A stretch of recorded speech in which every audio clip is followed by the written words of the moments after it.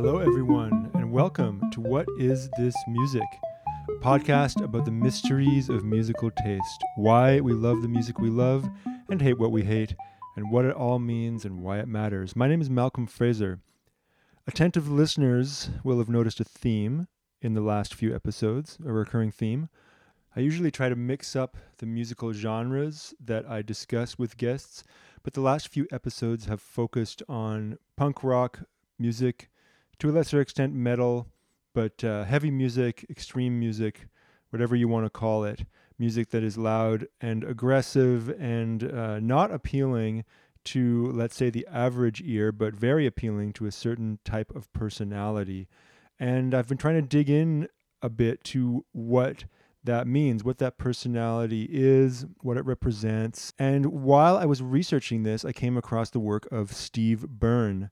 Steve is a psychologist and professor at Alfred University in New York State, and he's also a metal fan who writes on his blog, Metal Health Matters, about the psychology of metal and punk fandom. So when I found out about that, I knew that I had to speak to him. This is an in-depth interview. We get into the weeds of stuff, but to me, it's a really important, kind of pivotal interview in this whole project. So I hope you find it as interesting as I did, and I'll see you on the other side. So Steve Byrne, thank you for talking to me. Yeah, no problem. So you are a psychologist and a professor and a fan of heavy music. Yes. All true. All true.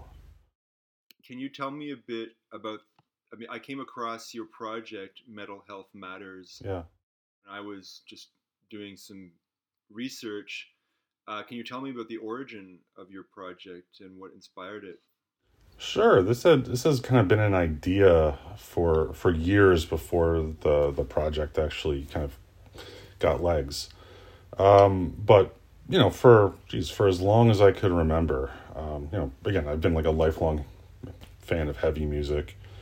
When I started training to be a psychologist, when I went to grad school and then did all my clinical training as well, I got really interested then in like how these two worlds kind of meet up, because I could think about my own kind of personal journey with music and what it meant to me especially when I was younger, and a lot of the same stuff you'll hear from other people, like it was like a way to connect with people. This was like a safe space for me. I found like my tribe that way, so to speak. And, then the music itself like really kind of like does something to me. And again, the more I studied psychology, the more I started thinking like, how does this apply to kind of, the stuff that I'll be working with, right? The people who are like looking for some kind of, some kind of relief from something, whether it's a mental health problem, whether it's just everyday stress. It's like, if this works for me in these ways, and it probably works for other people that way, I want to kind of dive in and try to figure out a little bit more about why, because it's not really, an established scientific, empirical kind of like field, not that much. Like there's a few studies out there that make these connections between, heavy music and like emotion processing and things like that. But there's not a lot, and it's a hard thing to study. You can't really quantify music. It's a very subjective kind of thing, right? We're touching on stuff that is kind of hard to define, a little hazy, but we have this kind of like emotional vocabulary for it. Mm-hmm. So at some point I kept having these ideas like, I want to try to explain to people and then also learn more simultaneously about what it is about this. Like, what is it about music that is helpful to people? What is it about heavy music that kind of really speaks to some people while is very off-putting to others? Like why is this a thing? And why am I not the only one who feels this way, right? There's millions of people who feel the same way, and no one can quite, put words to it in a really scientific way. And I'm not saying I can either, but it just made me really curious. So at one point I had an option to propose a university honors class. And at least at my university, this is a way to, they kind of describe it as academic play, right? So let's find, something that you'd like to teach. And really, it's not like a lecture, it's more of a kind of a discussion based kind of thing. That is maybe multidisciplinary, but is also something that is just not going to get covered in normal coursework, right? This is something out of the ordinary. And I'm like, okay, well, here's an idea. I've got this. And I proposed this like psychology of heavy metal and punk rock class. And there was enough interest in it that it ran. So I got to then immediately figure out, it's like, oh, okay, now that this is real, what do I actually do? Like, how do I structure this? How do I talk about these things and engage them in that? So, I kind of thought about like, what are those like broad headings about like what heavy music and punk rock does for people, right? So stuff like, like rebellion and like expressing strong emotion and aggression and violence, conformity and non-conformity. And then there's like multicultural issues to it too, right? I mean, it's an overwhelmingly white male kind of thing, and does it have to be that way? And the politics of it, right? Like there's like, for instance, the last show I saw was just a couple of days ago, and I got to see Rage Against the Machine. Oh, yeah. And that was amazing, right? Because it's like a bucket list thing. I never got to see them when I was younger. I didn't have my opportunity back then. And one of my buddies who went with me, we're not necessarily similar in our political ideologies, and I was really just kind of like noticing his reactions to a lot of the really kind of like progressive and in-your-face messages that happen at a Rage show. And it was really cool, actually, and he had a great time. So, but all these topics, yeah, we're part of this, and I kind of use the class as an excuse to indulge all these like kind of like little mini academic projects I had in my mind, and it started from there. Cool. So you describe your project as being about the psychology of metal and punk, and you've talked about this just a little bit about the two genres as having a bit of a similar appeal in the ways that you outlined. Do you see any differences between the two genres audiences, like on a psychosocial level? Yeah, I mean, it's kind of hard to say, right? I think sometimes it depends on the band, and there's a tremendous amount of crossover, especially with the hardcore stuff, because I think that kind of aggressive, chaotic feel to these kind of hardcore bands is a lot of what also appeals with maybe some more traditional metal bands for some people. But similarities, right? These are people who do not fit in the mainstream, not usually. One of the bands I saw like last summer was Fever 333, and again, it was like an amazing chaotic kind of experience. And and as I go to these shows, I'm looking around and I'm like listening to people between sets and stuff like that, just trying to figure out what people are about quietly.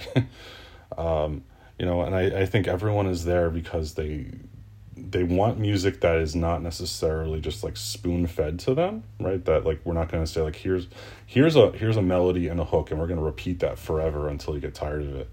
But like, here's stuff that you have to like look for. Here's things that you need to like listen for with a more discerning, critical ear to find those like dynamic changes and those melodies in there, and again, you think, what kind of person is looking for that? And it's maybe someone who's, just doesn't identify with traditional mainstream ideals, who, I don't know, is just a little bit more interested in things that are, I don't know, unusual or different, that break the mold, right? Maybe a little disillusioned with kind of traditional things and things that have that mass appeal. I mean, I think that's very true. And it's interesting that you should talk about the elements that you have to listen for or be more discerning, because that's something obviously with any dissonant music, on the surface appeal, or on the surface, it lacks an appeal for what music is supposedly objectively appealing to the human ear. So it says something about the audience that they are seeking out something different than that. Right.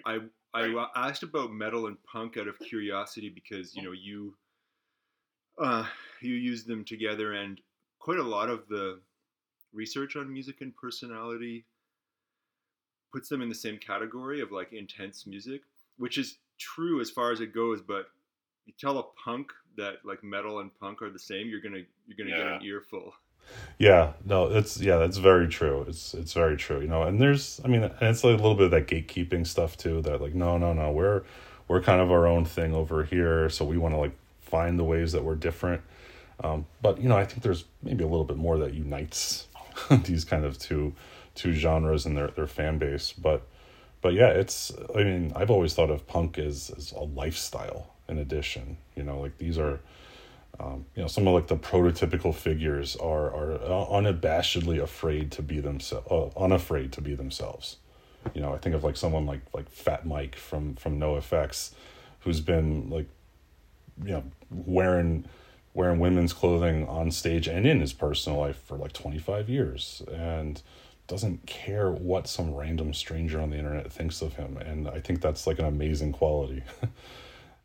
Yeah. Do you think that by extension that implies that the mainstream audiences do have a fear of being themselves? Yeah, I mean, I think that probably can be said. I mean, I think that can be said universally, right? Just outright.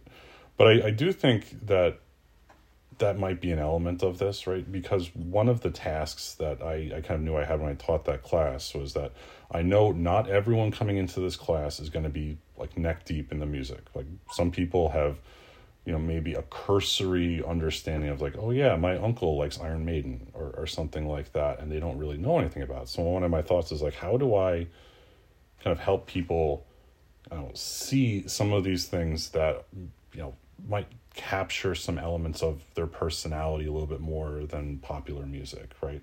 That, is there a part of this person that has these kind of like emotions that don't really get connected to by traditional pop music? Is there something a little bit deeper somewhere? Because, generally there is, it's like there's a part of us that's afraid. There's a part of us that's sad.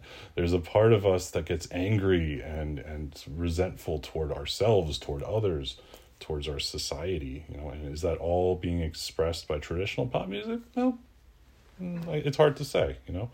So I try to kind of find those things that are like, I don't know, like gateways to something a little bit more intense or extreme, that capture some of those to kind of help people through, so to speak. Yeah, well, I mean, it's interesting you talked about Rage Against the Machine, and a lot of my friends my age are either revisiting them or going to see them for the first time, as you said, as a bucket list thing. I mean, they're pretty heavy musically, and they're very in your face with their politics, but they were very popular. Mm-hmm. They were as mainstream as you can get for that kind of music. Yeah. Right. I'll always remember that there was a MTV Video Music Awards where Tim, the bass player, just kind of climbed up on some structure on stage, basically disrupted the whole show for like 20 minutes until someone like pulled him down from this thing he had climbed up on. And like, yeah, they were all over MTV. They got videos, they won awards, and when they were, new in like the early to mid 90s, yeah, they captured something in especially in my generation. This was like middle and high school for me. And right, it's like, yeah, you know what? Like all of our like parents or that boomer generation, don't understand this stuff. They don't care about these like social causes. And here's a band that's not just bringing attention to that, but doing it with, this really cool fusion of multiple genres, right? I mean, like Zach is not a traditional heavy metal vocalist by any stretch of the imagination. Tom Morello is a wizard on the guitar and doing things you had never heard before with like, effects pedals and his volume knob and disconnecting his cable and just jamming it into his hand is like one of the solos in that first album. I forget which one exactly.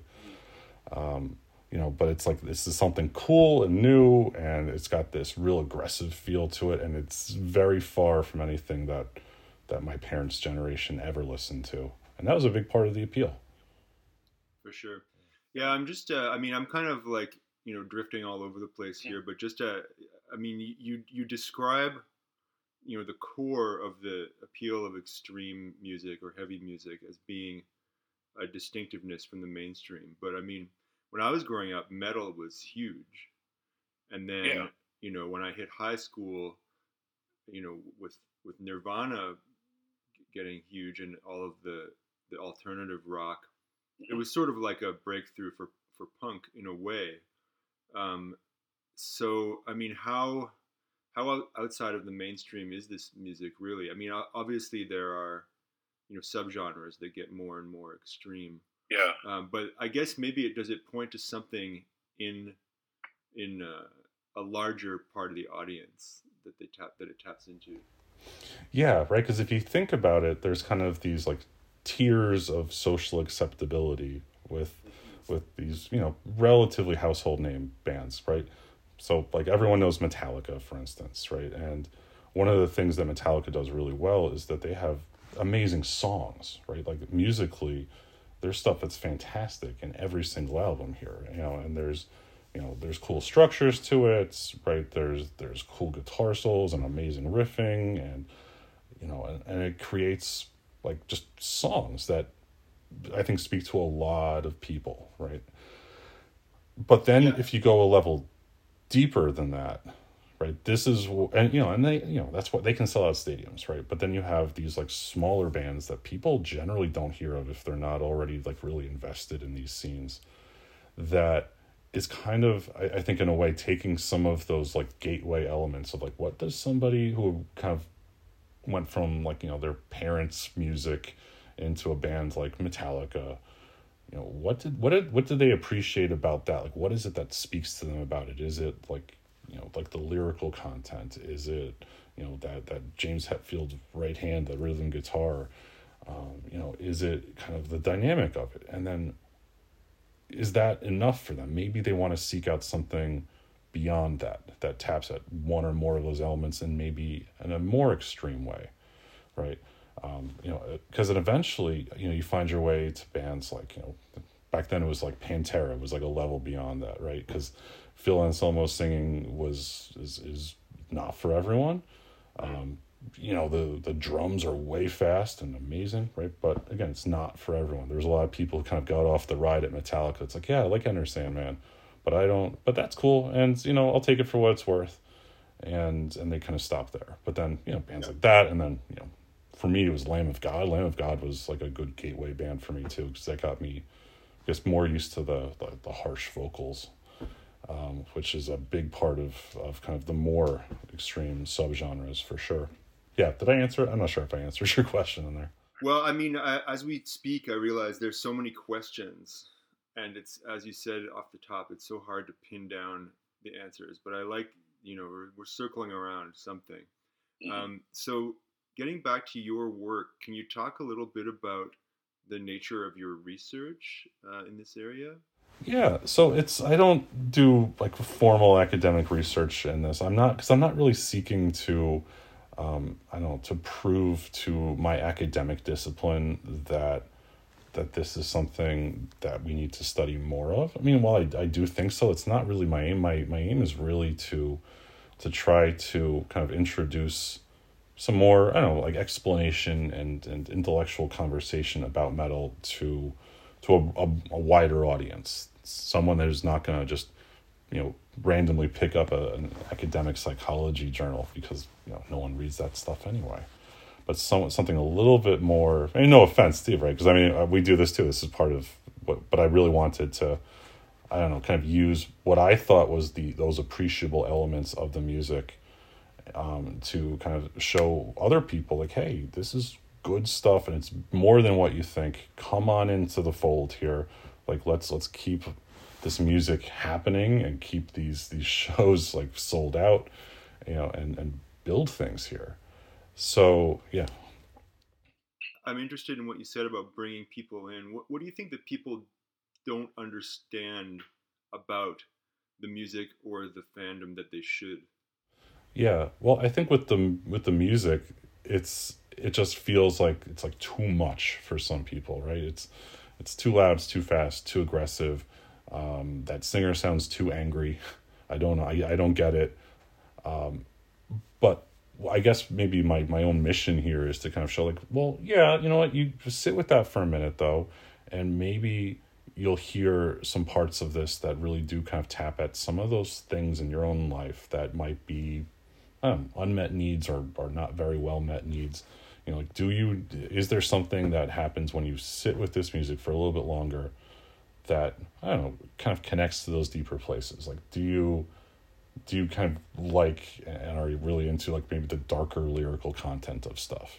You know, same way that some people like horror movies, you know, the contents of those horror movies are basically like, you know, Cannibal Corpse songs in some ways, you know, and why is it that horror movies are socially acceptable things that make lots of money and are really popular, but a band like Cannibal Corpse is really niche, you know, and they've got their own following because they've been around forever, but, you know, does my mother know any Cannibal Corpse songs? Absolutely not.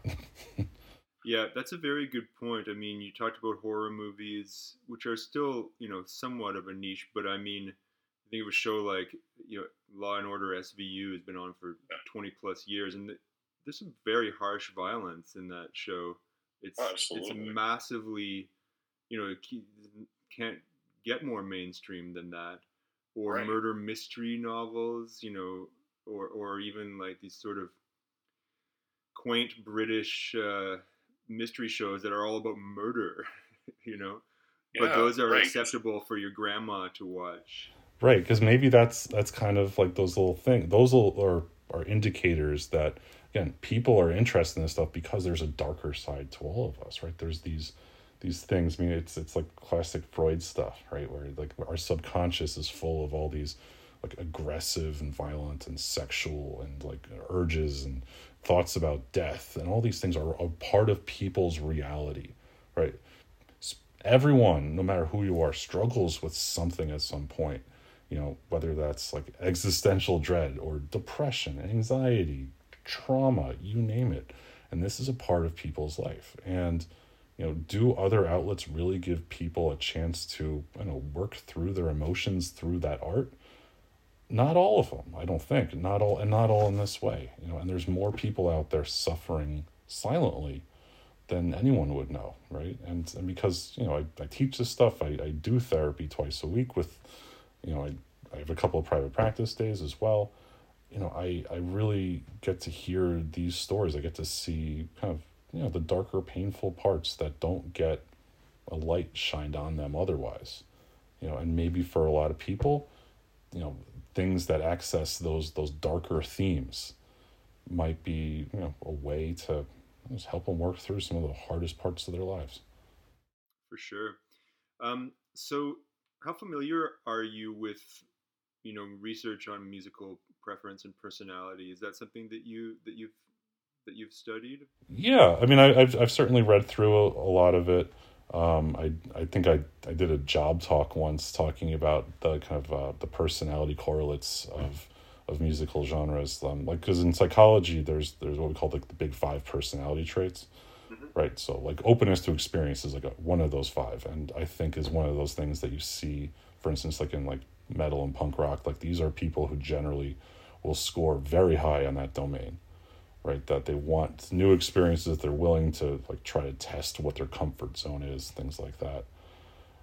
But also same with neuroticism, right? That like emotional instability at times. I mean, I think sometimes you see connections between people who are really into that stuff and have, you know, at least kind of like as part of their personality, you know, maybe I don't know, an influx of negative emotion at times, or difficulty managing some stressors, you know, maybe because of, you know, a mental health problem, maybe because of situational variables. Hard to tell, but there's something there that they're dealing with a lot. Yeah. What do you think it says about a personality if they score low on openness to experience? Yeah, so those people tend to be really kind of traditional, closed off to new ideas. You know, and there has been a lot of research on that, and generally it points to a lot of the same things, like people who, you know, kind of back to music, don't have very non-mainstream tastes. Like if they do like music, they kind of like whatever the people around them like. They tend to kind of stick to kind of traditional family values. They tend to vote Republican. That's actually a pretty strong one. And again, it's not really indicative of progress in a way as it is just kind of seeking safety in the familiar. And for some people, it's not to cast a negative light on that, right? Because there's a function to all of this, right? Like what does that actually do for people? It's got to do something.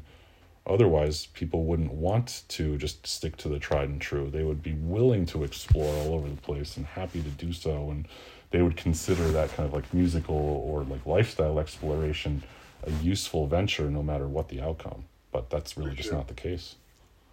I wonder, thinking about what you're saying, you talk about comfort in the familiar. And of course, like as a young person, when you discover heavy music or extreme music, it's kind of like this mind-blowing portal that opens up into a new way of looking at the world. Yeah. But then, by the time you get into middle age, if you're still just listening to that kind of music, it's conservative in its own way, isn't it? Yeah, it really is, because like I think some of the findings about that I've read, and I don't think these were like academic findings, but generally it's like the stuff you like when you're like around 25 or so is kind of cemented for most people, right? Like that's your stuff. One of the things that I noticed personally that changed is when I started kind of advancing in my career, and then I have kids. So when my kids were born, and I kind of didn't have as many outlets in my personal life to express all of, I don't know, my like quirks and like some of the darker parts of my personality, right? Because everyone's got that. I was basically having to be a little bit more buttoned up and responsible because, I've got a job. I need to keep that job. I have to, pay the rent and keep my kids fed and be, for all intents and purposes, a responsible person. I saw my musical taste shift to more extreme stuff. Like that's when I started getting into, like for instance, like the Dillinger Escape Plan. I discovered that, maybe when I was like 30, when and I had like this vague memory of this because one of my college roommates was a big fan of theirs, and mentioned this band a lot. But I think saw them a couple of times when they were in their early stages. And I'm like, oh right, this, and I checked it out a little bit, and I'm like, yeah, like there's something about the chaos of this music, the dissonance. Saw some videos from live shows and like, wow, that is not a safe environment to be in. and that's like the appeal to all this. Like there's something now, because my life is changing, that I need some ways to cope using music in a different, maybe bigger, more robust kind of way. And a band like that did it for me, for sure. That's interesting. Yeah. So coming back to the the leading research about music taste and personality, are there studies or research that your work is influenced by, or are there ones whose conclusions you don't agree with or you see differently? No, it's kind of every time I see an alert for like some kind of new scholarly article on musical preference, especially about heavy music, it's heartening, because a lot of it is really just about like there's, I think, a research team from Australia, I can't remember exactly where, I think they're Australian, but have done a bit of this, and kind of the finding that kind of keeps coming out and essentially making headlines later is that this is a way for people to process difficult emotions. It's like lending scientific legitimacy to this theory that we've kind of had for years and years and years, that like, yeah, this is an outlet for people. This is a way for us to kind of connect with dark, aggressive, scary stuff in a way that's helpful, that basically helps us not be terrible people. Yeah. Like I'm reminded of there's a sociologist out of I think also out of Canada. His name is Sam Dunn. If you've never seen his stuff, he's actually kind of doing a lot of the kind of similar things to what I want to do, where he actually has a company called Banger Films, and he's done a couple of documentaries. I'm quite familiar with with his work and their work and the metal docs. They're pretty great. Yeah, because I remember in one of his he did this series on VH1, I think, and in one of them he had an interview with Gary Holt from Exodus and Slayer, and it sounds, I mean, it doesn't sound great to like the mass public out there, but what Gary said in that thing was like, yeah, I write songs about killing people so I don't kill people. And I know it's partly tongue-in-cheek, right? Because he's not going to go murder anyone, right? No one. But that idea, like, yeah, it's like, this is a way for me to kind of access all of the most aggressive parts of me and work through it. And, and I follow the guy on Instagram, and I actually talked to him a couple of times because I did one of these, like, Zoom happy hours once, which was really, really great. It was him and Scott Ian from Anthrax and Dean Delray. And he's like the most chill, down to earth guy. He's got grandkids. He goes on vacation like a normal person, and he's got a family and a house, and he's no crazy person. He's no criminal. He's not a violent individual, because there's a part of creating and consuming this music that processes it all. Yeah. I mean, of course, I think about that kind of thing, and you talked about having kids, and this is slightly off topic, but I think about that a lot because, my son is 7. He loves, violent movies, violent video games, and we struggle a bit with like how much of that is healthy catharsis, how much of that is warping his mind. Right. Yeah. Yeah, it's tough. Yeah. I mean, that was a bit of an aside, but it does lead into my next question, which is, when I was researching some of the academic work about heavy music, I came across this term problem music. I don't know if you've encountered that term before. It's maybe like a bit old-fashioned, like it was used more in like the 90s and early 2000s, and it's basically associating certain types of music to antisocial personality disorders. Namely, of course, like metal, punk, and also hip hop. And I was a bit, disturbed by this, association between music taste and sort of like a, criminality, basically. Yeah. I thought, is that an excessively kind of conservative or reactionary response to that, or is there a grain of truth in there somewhere? I'm not sure. Yeah. Well, I mean, I think in general it's pretty reactionary, and it's kind of a trend we've seen like forever in heavy music, and something that's kind of that I actually wrote about recently for a piece on Loudwire, is that whole idea from back in like the 1980s, the satanic panic. Yeah. Right? It's like ooh, like there's all these things happening in society and we don't understand it. So let's find these elements that we can kind of pinpoint that say, here's a cause for it. We're going to try to oversimplify a very complicated problem, right? Like, why do people, commit violent crimes? Why do people get into like this like dark, eerie, scary stuff that's not mainstream? It's like, here's an easy target, because they embrace it. Essentially, they embrace the aesthetics of it, right? They were co-opting, in that way, like, religious themes and kind of naming our bands after that stuff, because it invokes, often just like power, right? Yeah. It's like that idea of like, who's more powerful than a god who can smite an entire village? Who's scarier than Satan? What's a worse place to be than hell? Like, and let's use that imagery that people are familiar with, right, and do it and make art out of it. So when it comes to then, like, especially the mass media trying to find angles to kind of answer people's fears, essentially, it's like, let's find something that's an easy target, and I think it's that. Same with hip hop, and in any kind of music that's just not mainstream, right? It's like, we're going to look for that. We're going to look like the Columbine shooting, for instance, right? Like, oh, those kids liked Marilyn Manson, so therefore, like, he's our new target.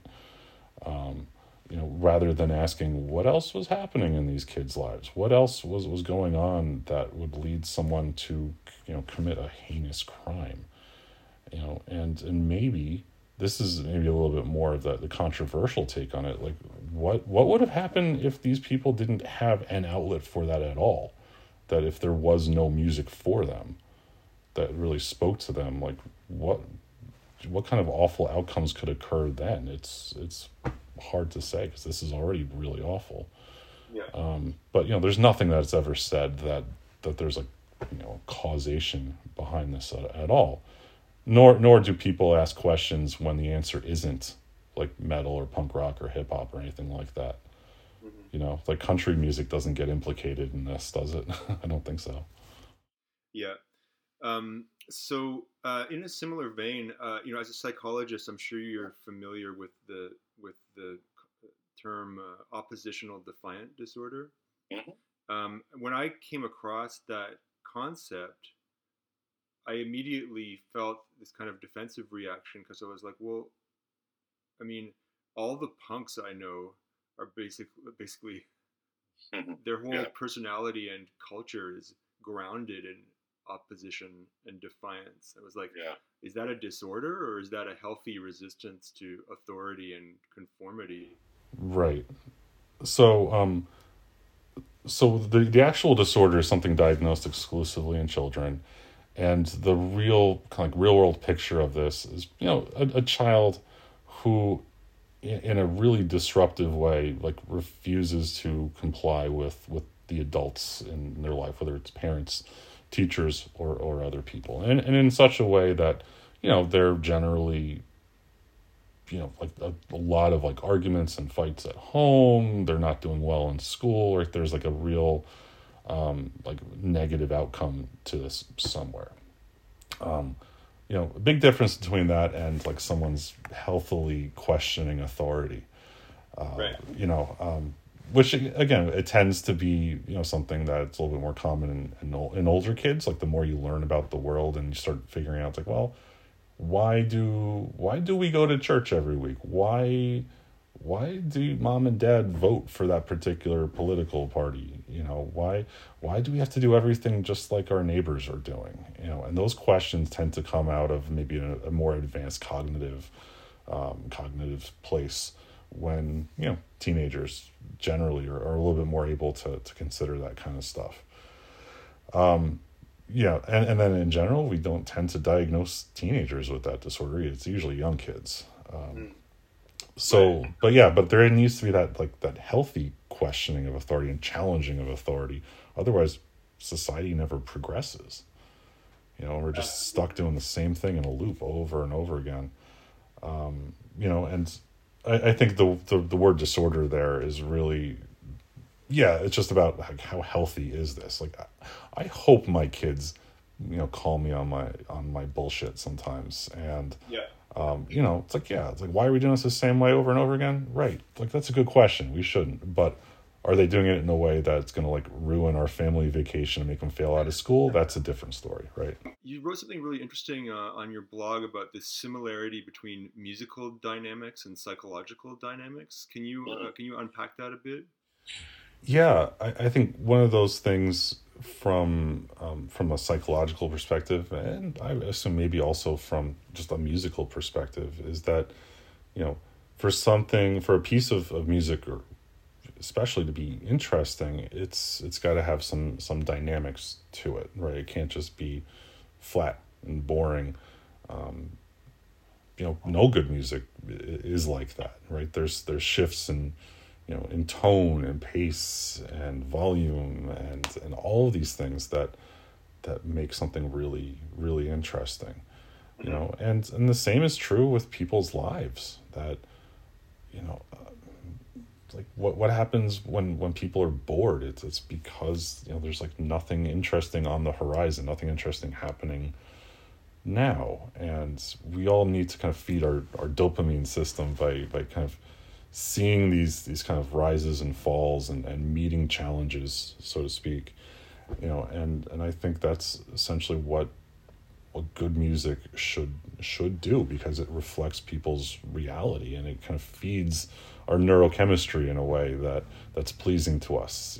That exciting music, whether that's exciting because like we really like the lyrics, or because there's like the really quiet part and then it gets really loud and then really quiet again, or anything, is a reflection of what we want from our actual lives. We want adventure, we want excitement, we want fun.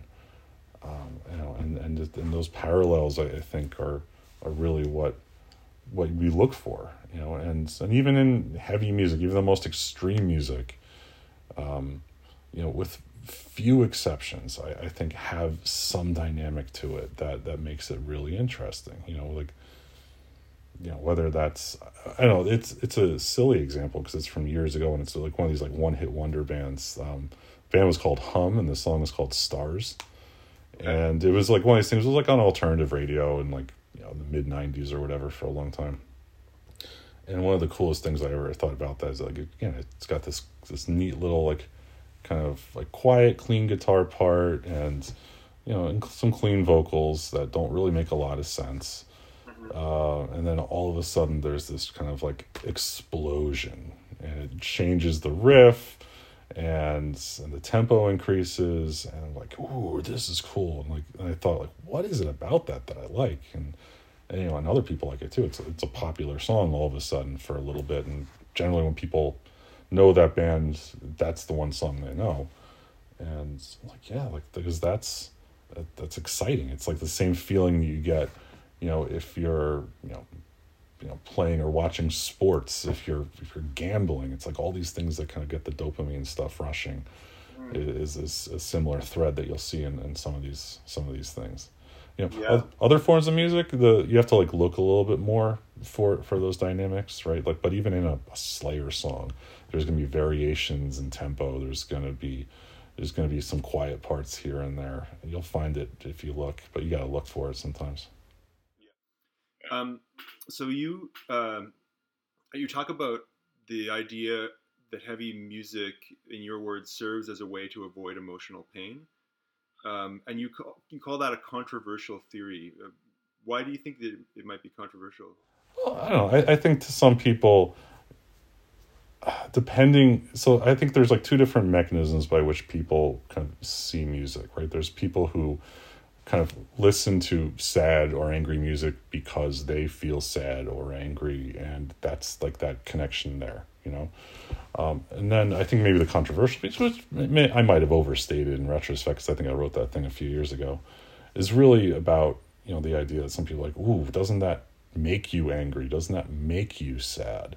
Mm-hmm. And at least I think there's not to most people, but to the people who process it in that former way, right, that they connect to this and it helps them. It's like, no, it doesn't. It's really awesome to know that there's somebody out there who's like putting words and music to my feelings, and now I don't have to be alone with all these dark, depressing thoughts because there's somebody giving a voice to that. And look, there's a lot of other people out there who like that too, and they probably feel the same way. And that helps, right? Because something like depression, for instance, it's this condition where when you're in the depths of it, you feel utterly, hopelessly alone, right? That, why does someone contemplate suicide? Because they're not seeing how they mean anything to other people, or they're someone else's hope doesn't mean anything to them because like, no, they don't get it. Like, they don't know what it's like to feel this way or be me, and music for them can be a sort of connection and pull them out of this. And we're like, no, look, there's other people who feel this way. You are not alone. And when you find something musically that fits that profile for you, it's like, well, it can be life-saving. I know it sounds like I'm overstating it, but you'll hear countless stories from people who are like, yeah, you know what, I've struggled really hard with things, and then I found a community in heavy music, or there's some artists that really speak to me that I need to hear when I'm feeling at my worst, and I think that's the mechanism by which it happens. Yeah, I think that's absolutely true. So getting back into the community aspect, you talk about heavy music. You say it, quote, works by establishing a test that others need to pass. Yeah. Why do you think that's so important? And that's not unique to heavy music, but it does seem particularly sometimes acute in our communities. Yeah, right. There's still a lot of that gatekeeping stuff that happens, and so I don't want to use the term test like that, but essentially, you know, it's like you gotta be able to tell, like, are these people actually like me? Are they going to be the people who kind of support me, or are they going to be the people who tear me down? Because a lot of people get torn down by other folks in their life, right? I mean, bullying, exclusion, or being part of a marginalized group, you're feeling that a lot, and when it comes to music then that expresses heightened emotion, or has lyrical content that is not just about, like partying and getting laid and stuff like that, it's like, okay, are these people like for real? Like let's figure it out, because if I'm going to like invest and trust in this, I want to know that I feel safe to do so, and not that I'm running a risk of being exposed as some kind of imposter, or being told that I don't belong yet again in another group. So in a way, right, it's like, if you know that someone can handle something that's beyond the mainstream, you ask, okay, what does that say about their personality? Well, maybe that's the openness piece again, right? That they're open to new ideas. Maybe then they'd be open to the fact that it's like, yeah, I've got my struggles, or I'm not the same as everybody else, and that's okay. Like that it's like we pass the test there, that like you're cool with stuff that's weird, I'm weird, so therefore we're okay. Yeah, absolutely. There's an irony there, though, I find, because you talk about, wanting to make sure you're not exposed as an imposter, but then often there seems to be, in that kind of boundary policing of genres or fan communities, there is a bit of a judgment involved there, like sort of wanting to. Yeah, there's gatekeeping that happens all over the place. Yeah. And is that just a human thing? Sort of, yeah. It's one of the worst parts, I think, of the world of heavy music, because like if we're all an outsider, why are we trying to, not let other people in and to, kind of share the parts of themselves that resonate with that? Like, as you say that, it makes me think that it could be a flip side to the connection we feel through the music. It's wanting to be sure that the person truly does understand where you're coming from. Mm-hmm. Right, because everyone's been hurt before by someone or something, right? And it's like you don't want to repeat these painful things in your life, so you try to, like, again, make absolutely sure it's like, yeah, these people are like us, they belong here, and it has to fit the mold in a way. Yeah. No, I mean, I agree that it's one of the more frustrating things about the heavy music communities, and yet maybe it's understandable in a way when you talk about the the core things that bring people in. Right, and then the problematic part too is that I think sometimes it's really misinterpreted at times. Like, again, there are people out there who are, you'll see these, like, YouTube videos, like, going around to concerts and like, hey, you've got a Slipknot shirt on, name 3 Slipknot songs, and they're basically trying to like out people as posers. Yeah. Yeah, the fear of the poser is a very strange phenomenon. Right. It's like as if there's this sense that the more that people like this, the less it's going to do for me. Like, it's going to ruin this for me if we let those like normal people in somehow.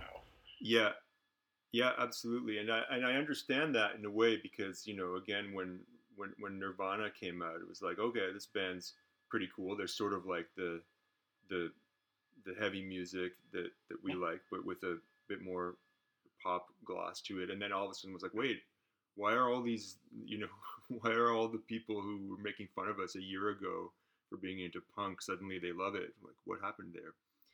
Yeah. Right. It's like, are you really like cool like this? Do you really identify with like what Kurt's saying in the music, or are you like hopping on the bandwagon because all of a sudden it's like all over MTV and it's really different and exciting, and it's like, I need to know that we're safe here, because inside there's a person who has something to lose if I like let you in, or I think I have something to lose if I let you in, and it turns out like you mess it all up. Yeah. Like it's going to spoil this like oasis I have. Yeah. Yeah. Well, Steve, thank you so much for talking to me. It's so interesting, and I just when I found out about your work, I thought there was a bit of an overlap there, and for sure, there are more questions than answers. But I like that we're sort of circling around the things at the core. I have one more question for you, which is the question I ask everyone I interview, which is there a type of music that you just have never been able to like or understand why people like? Is there a kind of music that's off, that turns you off completely? Yeah, it's like the pop country stuff for me. That's a very common answer to a lot of people. Right. Like I think I can kind of understand like the real like outlaw country stuff. It just feels a little grittier and more authentic. But then, you put like the nice shiny gloss over like some elements of that. It's basically just like pop music with like twangy vocals and slide guitar here and there. And I'm thinking like, and then the people who are really into it kind of like embrace this culture of like we're like cowboys or something all of a sudden. And like, you live in the suburbs, like what do you have in common with this? Like, how does this speak to you really? And I don't know. I mean, it's like there's some good songs out there, but those songs could have also been translated to some other genre of music that seems a little bit more authentic to me. Yeah. Again, back to the question of authenticity, and that's something. I mean, new country or pop country is a very common answer that I get to that question, and I can tell you that I try to be as open-minded as possible, but sometimes when I hear that stuff too, I'm just like, ugh. There's something in it that I can't hang with. Except every once in a while a song will come along that's like, hey, that's just a great song. You can't front. Well, it's more things to explore. Well, Steve, thank you so much for taking the time to speak with me, and I really appreciate it. And I'm gonna keep an eye out for your future work, and I wish you all the best of luck with it. Yeah, I'm always happy to see people who like also want to, I don't know, lend some kind of legitimacy to heavy music. That's our show. I hope you enjoyed it. You can check out Steve Byrne's blog, Mental Health Matters, or some of his writing on Loudwire. I will put some links in the show notes. Just a quick note before I go, I haven't made one of these pitches for a while, but when I took the long hiatus of this podcast, understandably, there was quite a bit of drop-off in the numbers. That's to be expected. But I'm out there trying to get it to people again, and I'm also trying to shop around the What Is This Music book. So I would love for my numbers to look a little better, to impress people, if I'm being completely frank. So if you're a fan of what I do, please don't hesitate to put up a link on your social media or pass it on to a friend who you think might enjoy the podcast. Or, as you always hear from all the podcast hosts out there, go to Apple Podcasts or wherever you listen. Give us a nice review. Give us a rating. I would appreciate it. And I appreciate your listening. And I'll see you next time to delve more deeply once more into the question, what is this music?